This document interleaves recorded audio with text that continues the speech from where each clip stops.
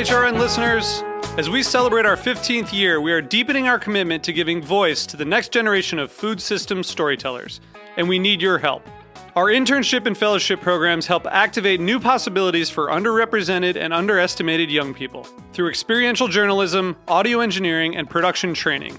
Through these unique programs, HRN helps food equity stewards build essential workforce readiness skills that expand their potential and foster economic mobility. Please consider supporting these critical programs. And with a minimum donation, you can be entered to win a dinner for two at an amazing restaurant in one of 8 cities and tickets to a concert at a great venue in one of those cities. We have incredible partners across the country who have donated, as they also share our passion for helping to educate the next generation of food systems storytellers. Check out heritageradionetwork.org/15 to donate and enter to win today. That's heritageradionetwork.org/15 to donate and enter to win today. And make sure you donate before March 31st. Thank you. This episode is brought to you by Wisconsin Cheese. We do more varieties and flavors of cheese than anywhere else on Earth. By pushing the boundaries of what cheese can and should be, find your next favorite cheese at wisconsincheese.com.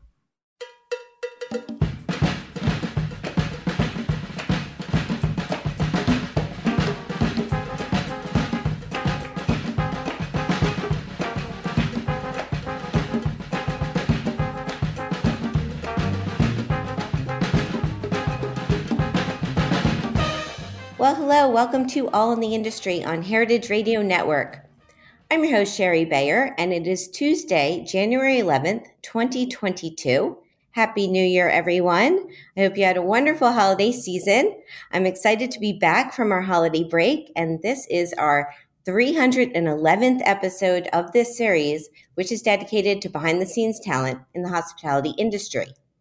Today, my guests are 2 longtime hospitality professionals who co-founded a national support group for members of the food and beverage industry battling substance abuse and addiction, and I'll introduce them fully in a moment. First, as I do in every show, I will start out with my PR tip, and then later we will have my speed round game, industry news discussion, solo dining experience, and the final question. As the founder of Bayer Public Relations, I'm going to tip off the show with my PR tip of the week. So today's tip is to know that you're not alone. Although in life we may sometimes feel like it's us against the world, in truth, we are all in this together. There's a thread or a commonality between us all that connects us and comforts us even in the darkest times, if we allow it to. We all have stuff and bad days and things that may bring us down, but rather than wallow in our sorrow, we can lift each other up and support one another by sharing our experiences and lessons learned. So let's remember always that we have each other and that we are never alone, and that's a good thing. That's my tip today. Now, I'm very happy to have my guests joining me. They are Mickey Bakst and Steve Palmer, the co-founders of Ben's Friends, a national support group for members of the hospitality industry struggling with substance abuse and addiction. Mickey, who also serves as the executive director of Ben's Friends, has earned the title of maitre d', foodie, fundraiser, philanthropist, career restaurateur, mentor, and Charleston ambassador. He was most recently and notably the general manager of Charleston Grill at Belmont Charleston Place in Charleston, South Carolina. Steve is a James Beard Foundation Outstanding Restaurateur Award nominee and semifinalist for 3 consecutive years, and the managing partner of the Indigo Road Hospitality Group, a hospitality and consulting company based in Charleston, South Carolina as well. Founded in 2009, the company now owns and operates more than 24 restaurants throughout the Southeast U.S., with several upcoming projects in the works. And without further ado, hello, guys. Welcome to the show. Hello, Sherry. Hi, Sherry. Hi. So glad to have you both here. Where are you both calling in from? I am in Charleston, South Carolina. And I live in Charleston, South Carolina, but I am in Miami Beach today. We are working on a new project down here. So nice. I'm enjoying a little Miami weather and doing what I love most, which is talking to hospitality people. Amazing. I was down in Miami about 2 weeks ago and it was perfect weather. So take it all in. Yes, amen. Because it's cold up here in New York City, I'll tell you that. I bet. So I always like to start out with my guests and find out how they got into the industry. So you want to take us back a little bit? Maybe Mickey, you want to start what led you into hospitality? That's taking you back a real long time because I was in restaurants for 47 years. And before I do that, I just have to say, Sherry, your PR message of today couldn't have been more appropriate for Ben's friends. You are not alone. Thank you for that. A little bit about my history. I got into restaurants 47 years ago as a doorman in a nightclub in Newport Beach, California. And from the first night I did it, I knew unequivocally that this is what I wanted to do. I stood outside a restaurant checking IDs, and the joy that I got from talking to people, from making people smile, from creating the beginning of their experience and being there to say goodnight, it just filled my soul. I eventually became a partner in that restaurant. I lost the restaurant to my alcohol and drugs about 10 years later. At that time, I decided dinner house nightclubs were not very sensible for my life.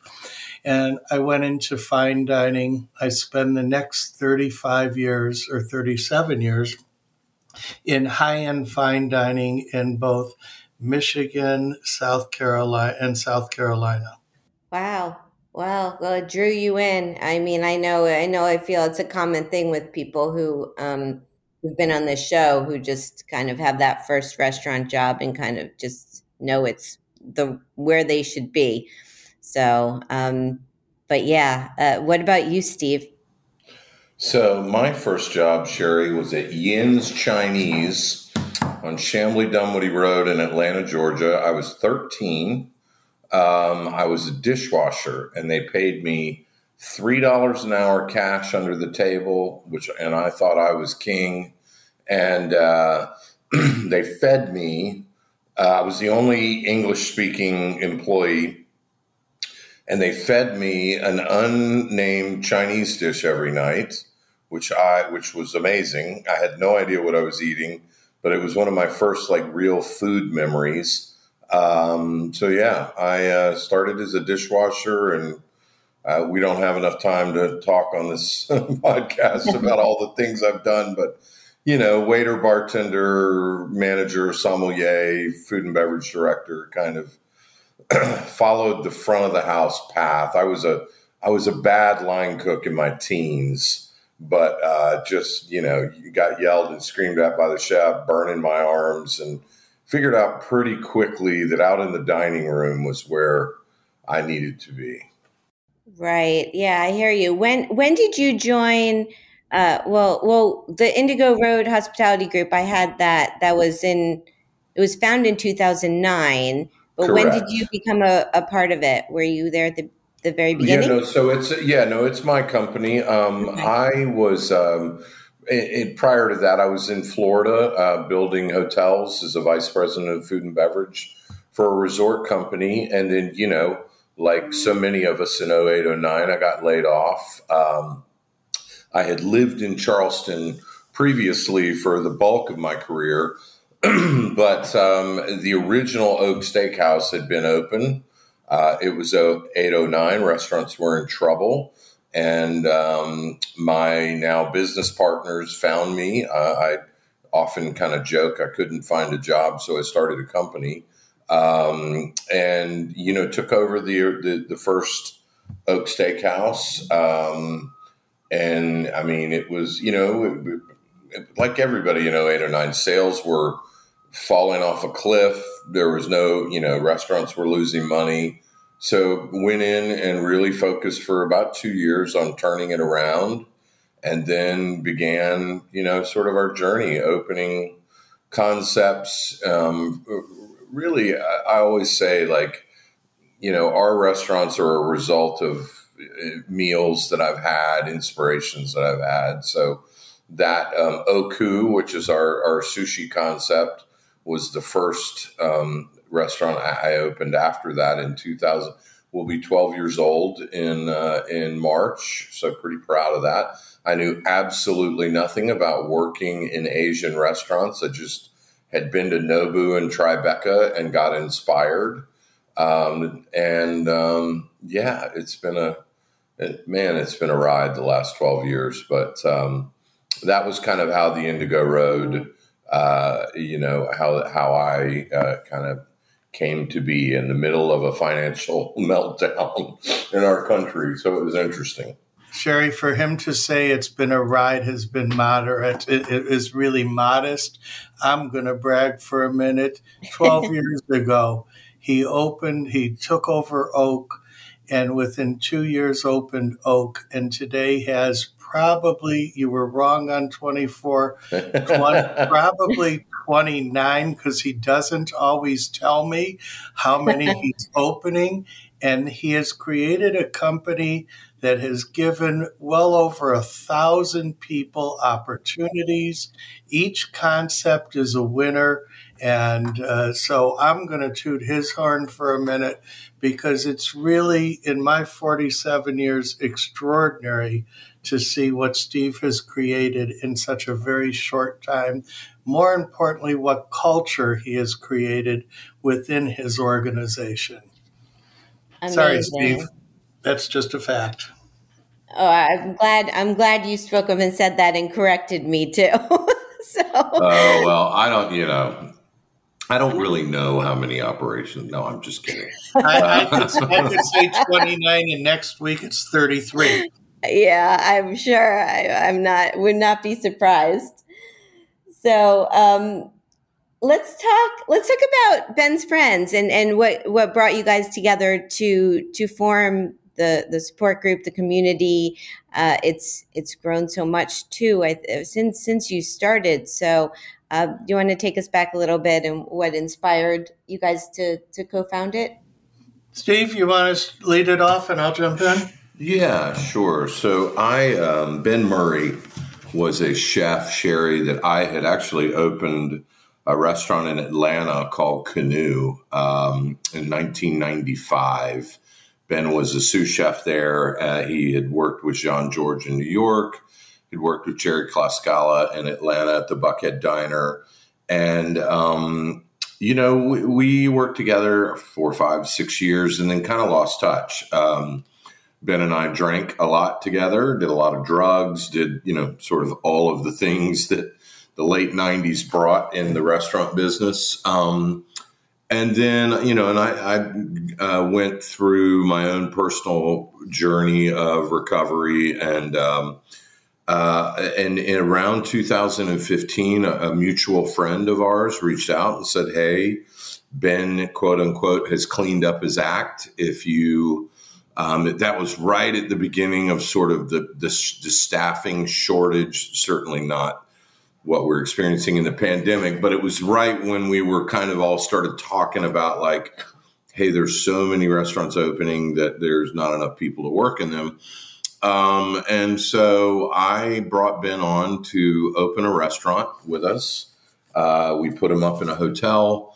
It was an opening. It was 6 weeks of 7 a.m. to midnight. I never saw Ben take a drink. He worked hard. The words depressed were absolutely not the words you would have associated with Ben Murray. And, Sherry, he stopped coming to work. And he, unfortunately, he shot himself in the hotel room.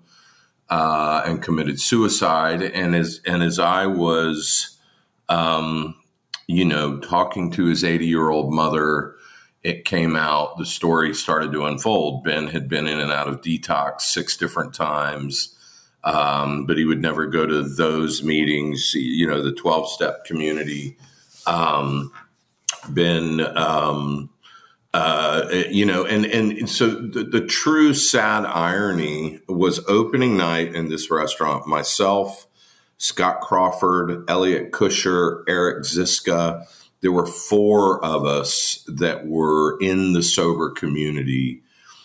It would have done anything to help Ben if he would have just said, I'm struggling. How are you doing this? And so Mickey and I had even more irony. About a year prior, Mickey and I had gone to breakfast and said, we should start a group for the support group for the restaurant business. And we were talking about how much sobriety had given us and how much we loved being in hospitality and being sober, which, it's becoming less common every day, which I couldn't be more thrilled about. But, this is probably 7 years ago. The whole mental health conversation that we're all now having was not happening. So we decided, let's start a weekly support group. Let's call it Ben's Friends in honor of Ben. And, Mickey may have a different take on this, but we popped open 2 or 3 cities. And then Anthony Bourdain killed himself. And I always am a believer that blessings come out of a curse, much like Ben's suicide is what created Ben's Friends. When Bourdain killed himself, it felt to me like the national media, LA Times, Wall Street Journal, New York Times, literally came calling to Ben's Friends and said, hey, what is this Ben's Friends? And articles would get written, and then people around the country would read them, and they started reaching out saying, hey, we want to do a Ben's Friends. So I feel like we kind of went from 4 to 14 almost overnight. But that was kind of the genesis for it. Mickey may want to add some color to that. I do. I think Ben's passing was an impetus because I will never forget Steve's call. But the reality of the matter is I've been sober. Steve's been sober a long time before we started Ben's Friends. I've been sober a long time. And for years and years and years, both of us saw so many people destroying their lives, so many people dying in our industry, so many people who spend their days caring for others, not in the least caring for themselves. And for me personally, Ben's was the final straw, Ben's passing. But for me, there was also 2 weeks prior to Ben's Friends. As Steve will remember, we had the Charleston Food and Wine Festival here with people from all over the country, and 3 young restaurant people died as a result of alcohol and drugs in a 36-hour period. One of them had cooked me a lunch the afternoon he died. And it was just an onslaught. And Steve and I talked about it a lot, about how our industry was inundated with alcohol and drugs. And then when Ben happened, that was the fulcrum. That was the moment where it just sort of enough is enough. Our industry has been plagued with amazing people who give their hearts and souls to their guests, but then turn their backs on themselves, as far as I'm concerned. And so I think that Ben's passing was unconditionally the moment where we said we have to do something. But this has been building in our industry for years. And Steve is 100% right. The timing was unbelievable because Bourdain's passing really opened up the floodgate, and the conversation has now changed. And that was a blessing out of a tragedy, no question about it. Yes. Yes, everything you both have said it resonates a lot with me because I'm a long time hospitality industry person, and I'm also a long time sober person. I stopped drinking in 2002, so all of this relates to me, and all of this the conversation that as someone who's been in the industry, as Steve, you said, it really wasn't something that people talked much about. At least at the beginning of my sobriety, and it's changed so much. And the fact that you guys, I guess you'd say maybe it was the last straw or what got you to start Ben's Friends with Ben's passing. But I think it's such important work that you're doing, and it's amazing that this support group now exists for people in the industry. And I know, Steve, we talked about it a little too back at in Aspen. I think it was 2019 when we were both there together. But so much has changed since then, since with the pandemic. And I was at Charleston Wine and Food Festival with you guys, and right before the pandemic, also had some conversations. Yep. So I mean, it's fascinating to me. And the pandemic has obviously added this whole other layer, which I'm really proud of how Ben's Friends has pivoted.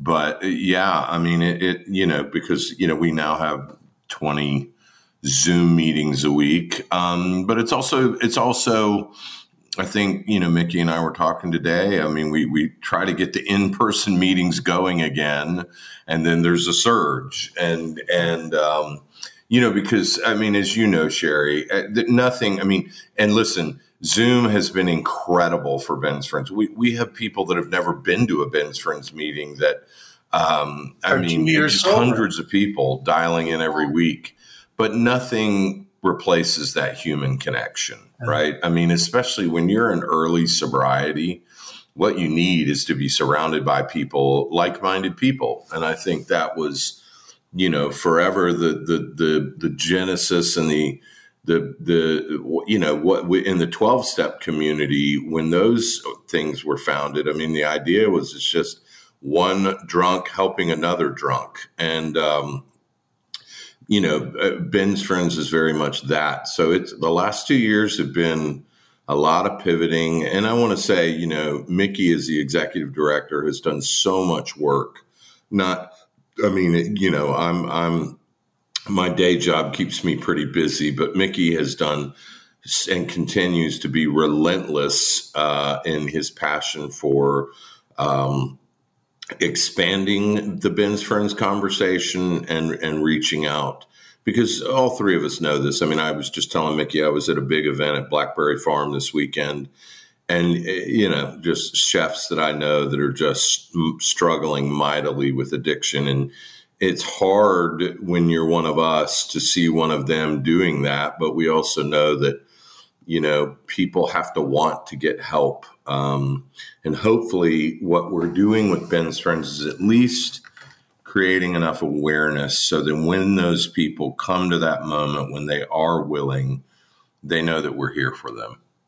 Yes, it's true and very important. And Mickey, thank you for saying that about my tip at the beginning as well, because I mean, when I wrote the tip, I was obviously thinking of you guys and Ben's Friends, or what, it inspired what my message was today, because I do think that we're not, sometimes you think you're alone, but really there's so many like-minded people out there. And I think, finding, let's talk about finding for people who want to go to a meeting or get involved. Is it, how can anyone sign up? Like tell listeners a bit how it's structured and works. Sherry, first of all, before anything, congratulations on your 20 years. It's just fabulous. And thank you. I needed to say that. And here's what I'll say, what the old timers said to me 39 years ago. They used to say, just wait, kid. It gets better and better and better. And you know what? They were right. Ben's Friends is really easy to find. And I want to just touch on a subject. Steve and I are really clear on the fact that AA saved our lives. We are not trying to be a replacement. What we're trying to do is create a community of like-minded people who not only share their addictions and the pain of their addictions, but share their lives and lifestyles. When I was a young kid, I went to AA at 24 years old, and I could not relate to anybody, and everybody told me to get out of restaurants. we don't want people to have to give up not just their best friend, i.e. the booze and drugs, but give up the industry they love, and we don't believe they need to. So I think the beauty of Ben's Friends for hospitality people is we talk the language that you hear in a restaurant every single day. We understand what it's like to stand behind a bar sober, pouring drinks, to be on a pressure cooker cooking line, to miss holidays, to miss birthdays. We understand the lifestyle, and that creates the togetherness that your statement, "You're not alone," that makes people feel they're not alone. So I just wanted to say that Ben's Friends is easily found. All you have to do is go to Ben's Friends, type in Ben's Friends on Google, and it'll take you there. Our meetings are listed. You click a button. It's so simple. You can join us any day at 1 p.m. Eastern, nights at 11 p.m. Eastern. There's a men's meeting, a women's meeting on Wednesday nights, and they all can be found on the Ben's Friends website, which is bensfriendshope.com. But all you have to do is type in Ben's Friends. We welcome anybody. We Anybody who is looking to find a way to get sober. Our door is open. We are focused on the industry, but I have to tell you, there's people who come who just find the meetings a little more to their lifestyle and to their way of thinking. So it's quite easy to find Ben's Friends Hope, or just type in Ben's Friends in Google. And who's leading the meetings? Are you finding different chefs and just industry people in different cities that are volunteering to do that? Yes, we have a core group of leaders. Every day there's a different leader. Every day of the week there's a different leader. Phil Spares, the great chef out of Austin, Gabriel Rucker out of Portland. We've got a master mixologist, Bjorn Borg, doing it. But each day of the week and each night, there is a different leader who is in the industry, who has at least a couple of years of solid sobriety under their belt, leading the meetings, so that they're not all the same, so that the subjects change, the topics change, and we keep it fresh. Great.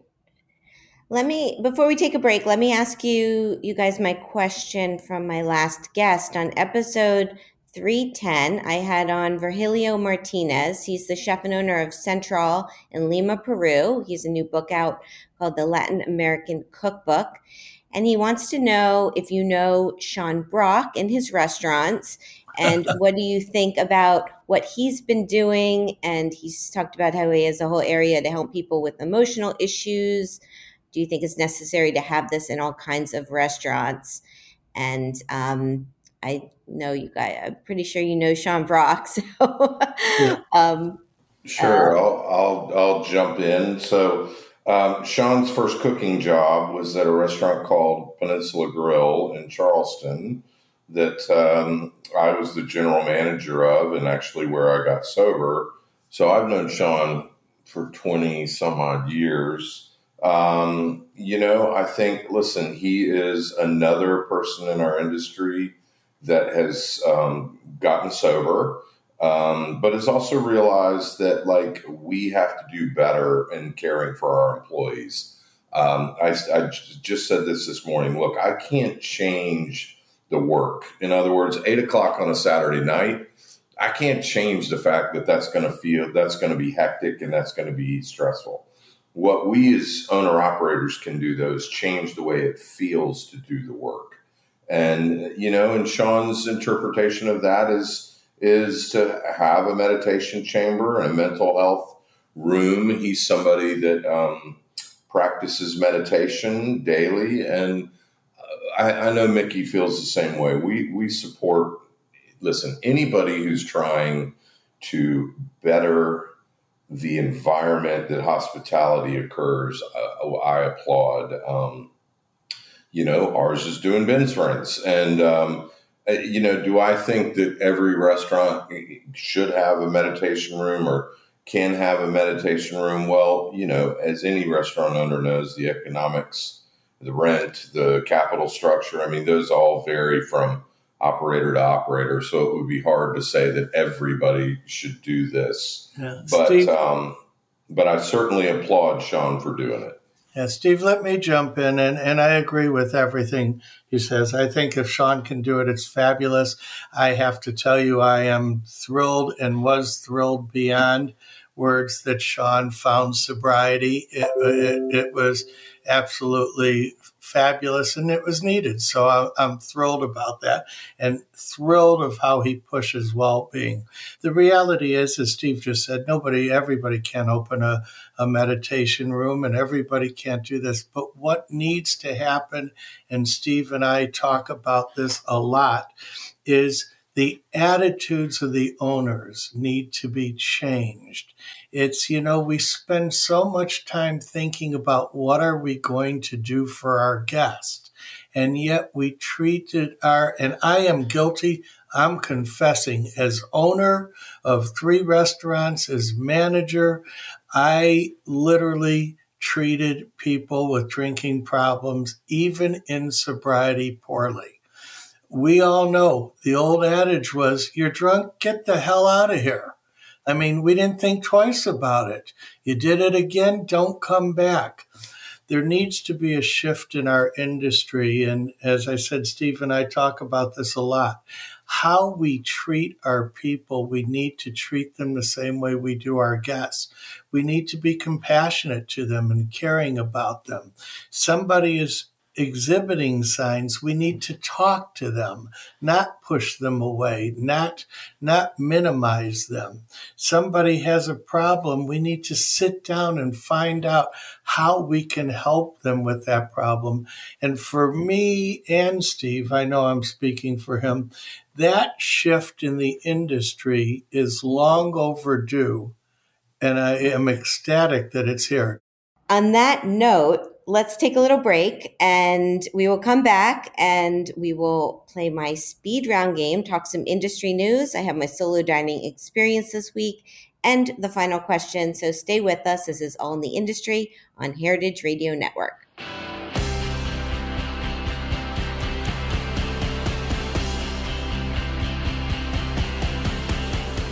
This episode is brought to you by Wisconsin Cheese. Wisconsin, the state of cheese, makes half of the nation's specialty cheese and wins more awards than any other state or country. Our heritage and traditions, master cheesemaker program, and the American propensity for innovation all put Wisconsin on the cutting wedge of cheesemaking. With over 600 varieties of cheese to choose from and 5,500 national and international awards and counting, get ready to turn your refrigerator into a trophy case. Enjoying a Wisconsin cheese is basically like winning a gold medal in culinary achievement. Set your mind at cheese. When you bite into a wedge of Wisconsin Wonderful, you know it is made with the ultimate skill and passion possible. Find your next favorite cheese at wisconsincheese.com.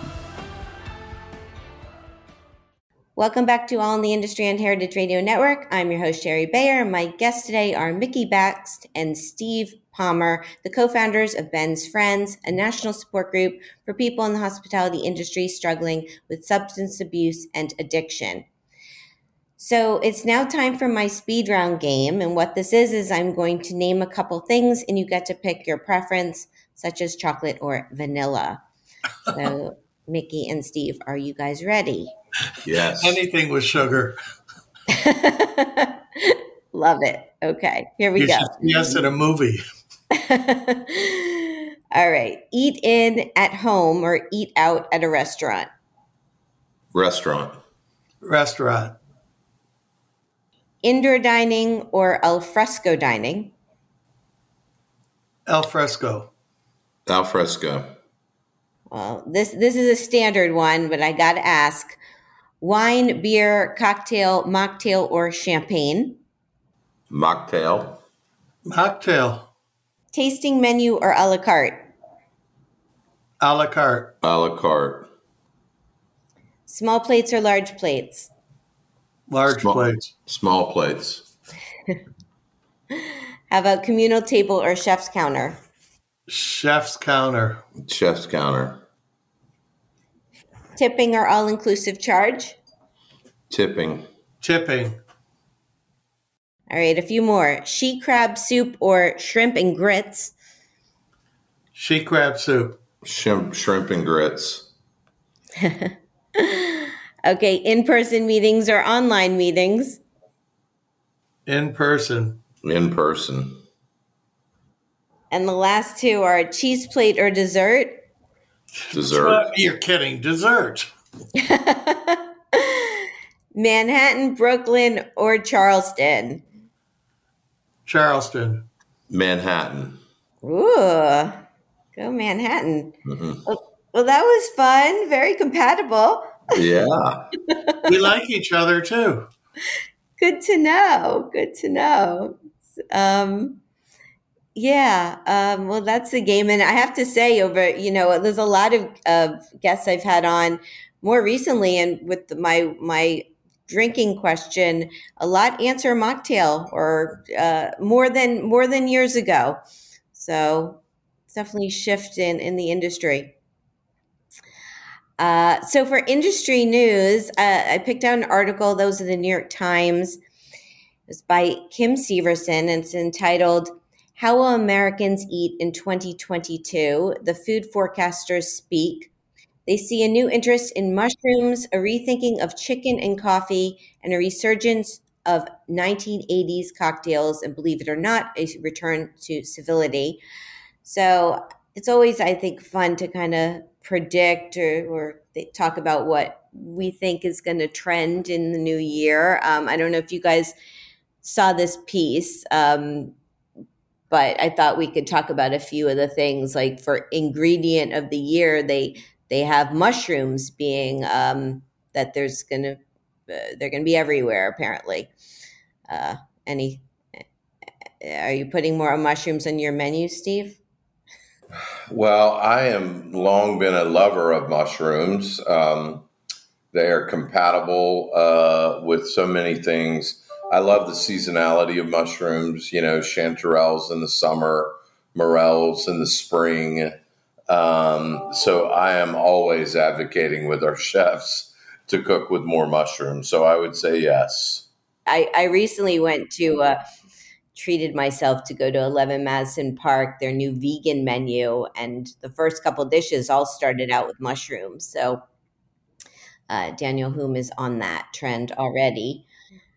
Another trend that I thought was interesting, they're talking about, we're talking about drinks, but they're saying party like it's 1985, drinks like the Long Island iced tea are going to come back. Whenever I think of Long Island iced tea, I just think how potent that was, and that was like a drink way back in the day. You drank if you did want to get lit pretty fast. That makes sense to me. I think for me, it makes sense because I can't help but feel that people are looking backwards to a more peaceful, what they perceive as peaceful time. And so I'm not surprised that there's going to be, and I think there will be a trend towards some more of the classical and traditional things, both in food and in beverage. But then again, what do I know? But that's my thought. Yeah, I'm like Mickey. I think I wouldn't be surprised if we see a little bit of return to fine dining. I think people definitely want to dress up again. I'm in that same vein. I hope that dining as escapism, and I'm not necessarily even saying tasting menus, just, what we remember the 90s with fine dining. I would love to see some of that return. Yep, I agree. Yeah, I agree too. I think it's nice I know that for certain, especially during the pandemic, I'm a big solo diner, and there's a big difference in dining alone in your apartment and dining out at a restaurant. It's about the experience, and it's so much more than the food. And I think people realize that, not just the soloists, is that like the whole experience of it, and want to get together and celebrate and kind of have, I don't know, get dressed up and go out for dinner. And I think people are craving that more. So I think we'll see that, and with a mix between, I don't know. Sometimes people predict fine dining is dead or is going to go away, but I don't think so. I think people always appreciate that, or want to have those celebratory dinners and special long dinners or I think lunches. I think people are going to also appreciate, you said something, Samara, the experience. People are also going to appreciate restaurateurs who take the time to help create the experience. There is a trend in some restaurants to minimalize the service experience and the physical experience, and I think people like Steve, who they push the hospitality aspect of it, not just the food. I think there's going to be a desire to be treated wonderfully again. Yes, I agree. And I mean, people, this is a pretty long piece, has a lots of trend predictions, but my favorite word from it that I was, says there's a new adjective called spicy. It's like combining sweet and spicy flavors. So I thought that was fun, saying we're going to see more of that on menus, spicy flavors. Um, but and also it was saying hibiscus is a flavor of the year. So it was some interesting stuff. I think I Yeah, I need to like the remember. candy thing. China and South Korea. I nostalgic childhood favorites from China and South Korea. What was from China that we ate as children? I don't know. Egg foo young. I don't. That Egg wasn't a Szechuan. chocolate. candy. Oh, candy. Oh, Yeah, it good lord. says candy nostalgia. Nostalgic childhood favorites from China and South Korea will work their way into American shopping carts. But for the life of me, I don't know what Chinese candy there was when I was a kid. Yeah, that doesn't hit home with me either. Yeah. But I don't know. Well, well, I don't know. We'll see if that makes a comeback, and who talks about that. Did you notice the one, Sarah, about tasty edible silverware? Spoons, chopsticks, plates, Yeah, bowls? there was a picture, even I think, of like an edible coffee cup in the article. So like it's a wafer cup or something. We'll see. We'll see. I think I should probably do, and other people's kind of go back now at the end of this year, look back and go revisit this list and see, well, did this stuff really happen this past year? Because sometimes we predict and we don't then look back and see if any of it did come true. So we shall see. But if people want to check it out, it's in the New York Times. It's online still. They updated it recently, I saw. And for my solo dining experience this week, I went to Porter House Bar and Grill. So here's the rundown. The location, 10 Columbus Circle, 4th floor. The shops at Columbus Circle in New York City. The concept, it's an award-winning contemporary restaurant featuring seasonally inspired American classics, and it's considered one of the best steakhouses in New York City. The chef and owner is Michael Lamonaco. Oh my Why, gosh. why did I go? Well, this is in my neighborhood. It's now cold winter nights here in New York City, and I felt like staying local, and I was also craving a burger. So I was like, let me go back to Porterhouse because I know I like it. It's a great restaurant. So my experience, I went as a walk-in, which is also a nice thing. I feel like with the pandemic, I kind of missed that being able to walk in places or feel like you could. So I was able to walk in up here in New York. It showed proof of vaccination and ID to dine inside. But I was able to go in. It was a weekday night around 7. It was pretty busy. It was right before the holidays and before the spread of Omicron happening. So more people were out. And the bar was pretty busy. I got a seat in the lounge area that was next to the bar, and I was warmly greeted.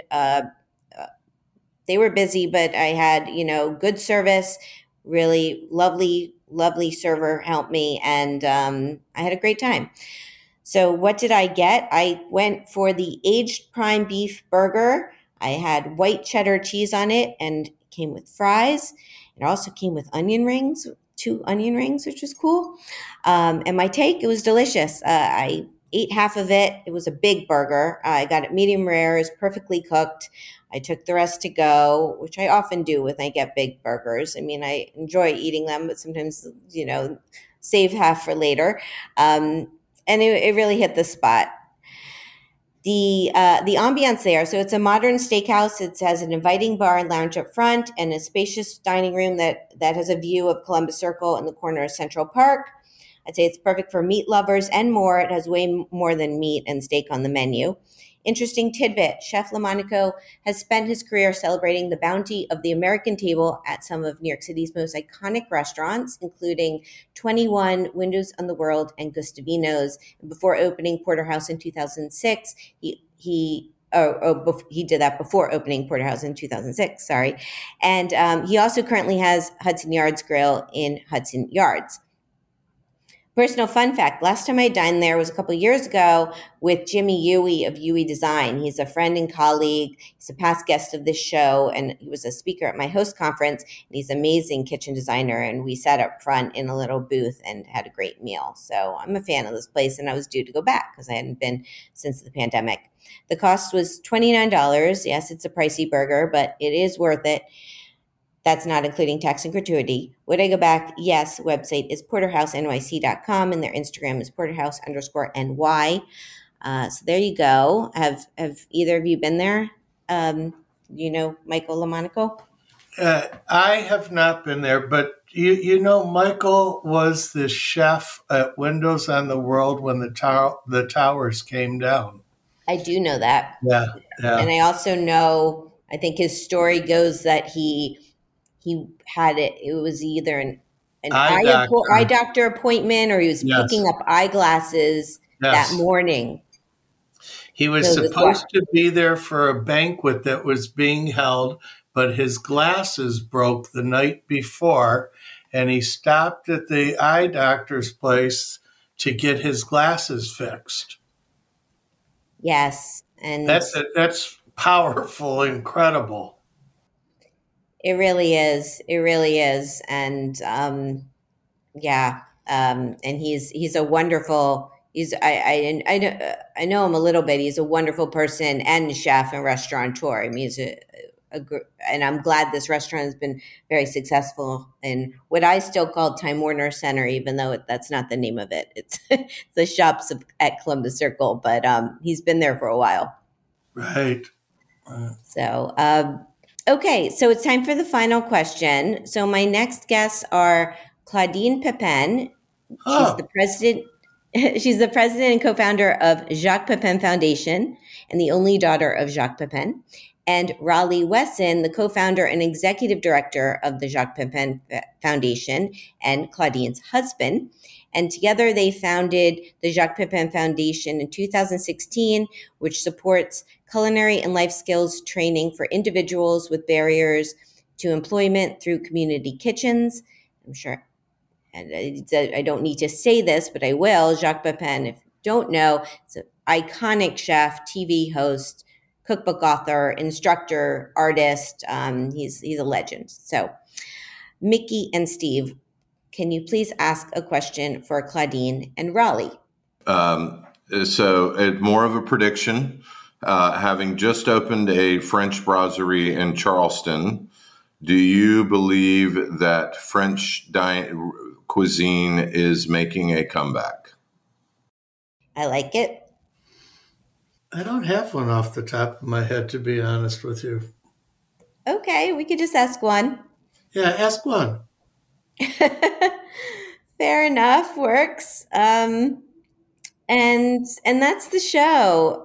Thank you guys so much for joining me. Thank you for the incredible work and commitment to our industry. I'm really in awe of everything you do and your careers and your success and just being a part of this industry together. And I wish you much continued success. And thank you for talking Ben's Friends with us. And thank you for helping to spread the word. And again, congratulations on your 20. Thank you. Yeah, I guess you'd say 19 and a half at this point, but it's coming. But thank you so much. Thank you, Sherry. Thank you, Sherry. And I hope to see you guys soon and get back to Charleston and all of your restaurants. So please reach out when you come. I certainly will. Thank you. My guests today have been Mickey Bakst and Steve Palmer, the co-founders of Ben's Friends, which is a national support group for people in the hospitality industry struggling with substance abuse and addiction. Their website is bensfriendshope.com, and also Steve's website is theindigoroad.com, and you can follow them at Ben's Friends National, the hashtag Ben's Friends, at Mickey Bakst, and at Steve Palmer 12. You can follow me at Sherry Bayer at Bayer PR and at All Industry. My Facebook page is All in the Industry. My websites are BayerPublicRelations.com, SherryBayer.com, and AllInTheIndustry.com. All of our shows are archived at heritageradionetwork.org. We are also on iTunes, Stitcher, and Spotify. Thanks to my engineer today, Armin. Thanks again to Mickey and Steve. And thanks to their awesome publicist, Emily. I'm your host and producer, Sherry Bayer. I will be back next week with a new show. Hope you'll tune in then. And thank you for being part of All in the Industry. Bye.